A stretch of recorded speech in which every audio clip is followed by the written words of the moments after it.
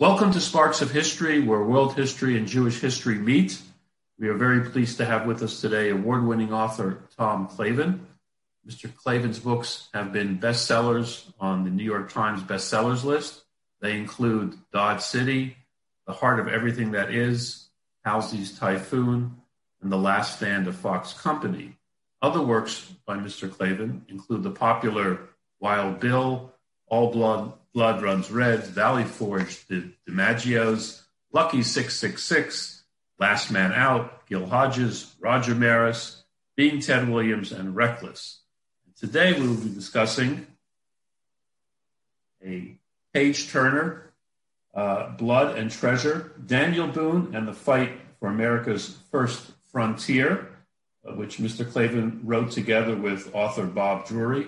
It's a wonderful book, extremely detailed, and just it gives you such a great picture of America during that period. I simply went on to Amazon, purchased it, was delivered right away. So I encourage all our listeners and viewers to get a hold of Mr. Clavin's great book, Blood and Treasure. And we'll get right to it. A little bit about your background and how you became interested in Daniel Boone. Daniel Boone was a little bit of a latecomer to the book Blood and Treasure. And I obviously have to explain that since his name's in the subtitle. But ever since we had published, Bob Drury and I had done The Heart of Everything That Is about the Plains Indians in the 1850s and 1860s. And that was published in 2013. I really wanted to return to telling more about the history of the Native Americans in our country. And The Heart of Everything That is kind of like covering the end stage of really our centuries-long war against the Native American population in this country. And I was interested. I said, I hope there's going to be an opportunity to maybe go back to sort of like the beginning where the blueprint was created for the eventual takeover and near annihilation of the original population of this land. And we were considering doing something that would involve the Indian leader Tecumseh and the Shawnee.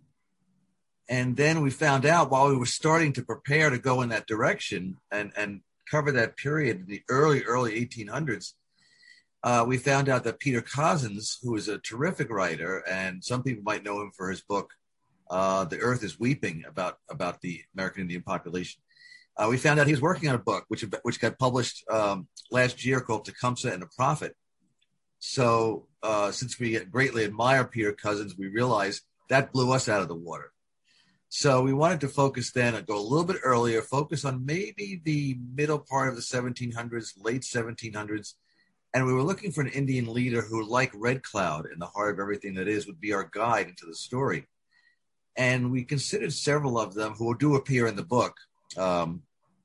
Dragging Canoe, Blackfish, Hanging Maw, Cornstalk. There's a whole roster of very colorful Indian character names in the book. But Daniel Boone kept popping up as a figure that seems to be present through many of the major events that took place on America's first frontier in the 1740s, 1750s, through the American Revolution, into the 1800s. And the more we researched into Daniel Boone, we realized that a lot of people probably don't know too much about the real Daniel Boone. I mean, even, since the book has been published, the reaction of a lot of people has been, I knew about Daniel Boone because of the TV show. People of a certain age will remember that there's a Daniel Boone TV show, and Fess Parker played Daniel Boone, and that Daniel Boone Indian fighter is the image that most people have. And so there was so much more to Daniel Boone's, not only his character, but also his importance to American history at that time, that we were delighted that we could combine our interest in reemerging ourselves in the world of the American Indian, and also I think reveal to people a very iconic, fascinating character that most people really don't know. They know the name, they don't know the person. What were the early influences, perhaps the Quaker influences, that shaped Daniel Boone and his family? Well, Daniel Boone's family was part of the Quaker church or religion. They sort of there's a schism there because Squire Boone, I should put it differently, George Boone, who was Daniel Boone's grandfather, was and his wife were very involved with the Quaker religion. They lived in Pennsylvania. Daniel Boone was born in Pennsylvania, not Kentucky or Tennessee or any of those places that he's usually associated with.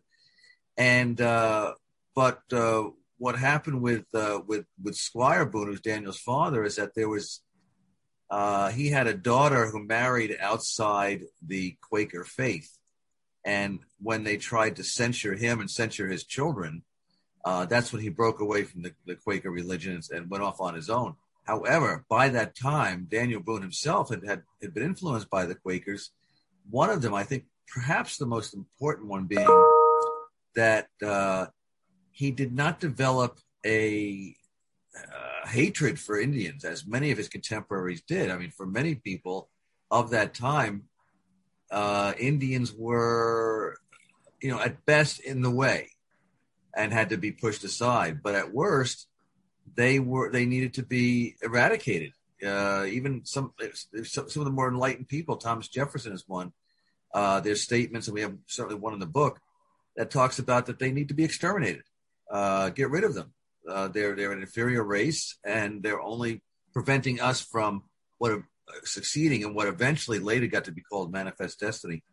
So I think a very important influence of being a Quaker on Daniel Boone in his young life anyway was a more eager acceptance of people, which included people of different colors and different other religions.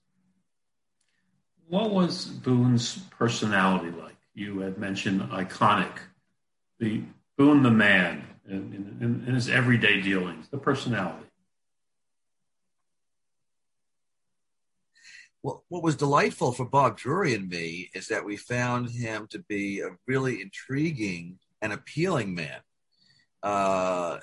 He was kind of a man out of his time in that he, like I said, he did not have the dislike of Indians. He was the Indians who they called him a couple of different nicknames. Basically, they called Daniel Boone the Wide Mouth because he had a great sense of humor, and even with the Indians, he would laugh. They would in their ways they could communicate. They would tell stories to each other. For a lot of times, for people to encounter Daniel Boone was to encounter somebody who enjoyed smiling. He enjoyed life to the fullest. He was very devoted to his wife, Rebecca. I mean, they were married for 56 years, and very devoted to his children, and two of whom during the book were killed and caused him great grief. He was an adventurer. He was somebody who was very comfortable in the forest. He used to say, "I never got lost in the woods. I just had to sometimes, remember where I was." So people could trust him. People found him as a natural leader. He was loyal to family and friends. So there were a lot of really appealing characteristics about Daniel Boone, and he was always curious. I'm convinced one of the reasons why he had as long a life as he did, I mean, he was, I think, just short of his 86th birthday when he died, which was extraordinarily long for a man at that time, was that he always wondered what was on the next horizon, what was over that other hill. I'm encountering somebody. I'd like to hear their story and find out more about their life. I have a feeling that kind of curiosity can extend one's life. So talking about Boone's relationship with Native Americans, with the Indians, his lack of dislike. Had he been in a more influential position, perhaps a more political position, could events have been different in the American frontier as it relates to Native Americans? Could people like that have changed what happened? That's a good question. I don't think we've been asked that one before. I think, well, first of all, Boone was, for the most part, apolitical, so it's kind of hard to envision him. Even though he did serve had a couple of terms as first a Virginia lawmaker and then as a North Carolina lawmaker, he didn't embrace one political position, and he wasn't a particularly partisan politician at all. And he was too busy making a living to get involved in politics. He let other people who had time on their hands do that. He was most comfortable in the woods. But I think even if he had become a person of some influence politically, because he was such an exception to the rule, I don't know that things would have been different, certainly not on any broad scale for the Native American population in this country. He may have, person by person, group by group, gotten them to maybe view Native Americans as not being savages, which was a term often used to describe them, as not being ignorant. I mean, when he grew up, as he was growing up on the edge of the frontier and encountered Indians, he recognized right away that many of these people were very intelligent people, and he adopted their ways of survival skills. He adopted how they dressed, how they survived, their skills in shooting and hunting. So he had enormous respect for Indians because they didn't keep diaries, okay, and they didn't get involved in politics necessarily. And there's so many white man things they did not do. A lot of white men thought that meant, okay, they're not that intelligent and they're not civilized. But when Boone could see from the Indian point of view how intelligent and cultured they were, so he certainly would have been a very good person to try to make a difference if he had been in a position to do so. But I think that the tide was certainly in the other direction against him in that field. So what would have been the Boone model of cooperation? And in other words, you have this thrust going westward. You had hundreds of thousands of people that eventually obviously went across transverse the United States. They needed land. You had the native Indians with their, hunting grounds. What would have been his model? And could that model have worked?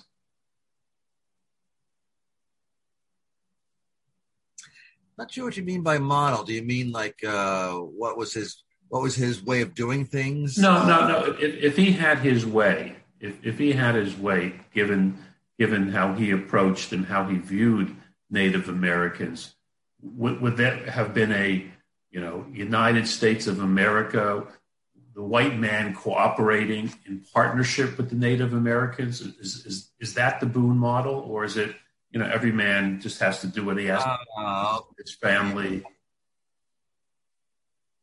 Okay, I understand. Yeah, that is an interesting question. I think Boone was somebody who believed, as much as he admired and respected the Indians and cooperated with them, hunted with them, was friends with them, I think he felt that it was probably unlikely that white men and Native Americans could coexist. He saw that their cultures were so different, their outlooks were so different. He could also see that the increasing numbers of white people in the Ohio Valley, in Tennessee, in Kentucky, were overwhelming the Native American population in three different significant ways. One was that some factions, some bands, some parts of tribes, they just picked up and left. They said, we can't compete with the white man, and we'd rather not get into a war with the white man, so we're just going to go. We're just going to go west and find some place where there's no white men. The other way that they reacted was there was conflict, armed conflict, and not only were there more and more white men, but there were more and more technologically advanced weapons. Just as one thing, for example. The other big impact that the white men had on the Native American population was the transmitting of disease. smallpox, cholera, other diseases that were common among the European descent white population. But the Native American population had never encountered these diseases before. They had zero immunity to them. And I'm including in that alcohol, too. They had no immunity to alcohol. Alcoholism became a rather serious disease among the Native American population. In our other book, The Heart of Everything That Is, our main character, Red Cloud, his father died of alcoholism when he was only 5 years old. So I think Daniel Boone was smart enough to realize that continued coexistence or any kind of coexistence would eventually mean the demise of that Native American population or the absorption into the white population.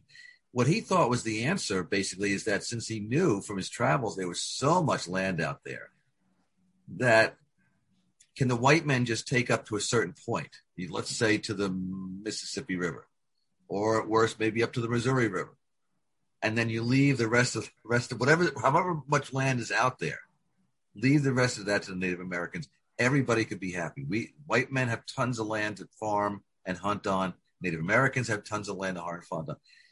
So I think towards the end of his life, clearly, he did not die until 1834, I think it was. No, he was born in 34. He died in 1820 something. I think that he saw that what later became known as manifest destiny was sort of like incessant and unavoidable. We have a quote in the book by an English governor who said that Americans are so restless. They get to the other side of one hill, and they barely pause before they're wondering what's on the side of the next hill. And so I don't know if Daniel Boone foresaw the extent to which the white population would take over the American mainland, but he had to believe that it was happening, and certainly by his old age, there's nothing he can do about it.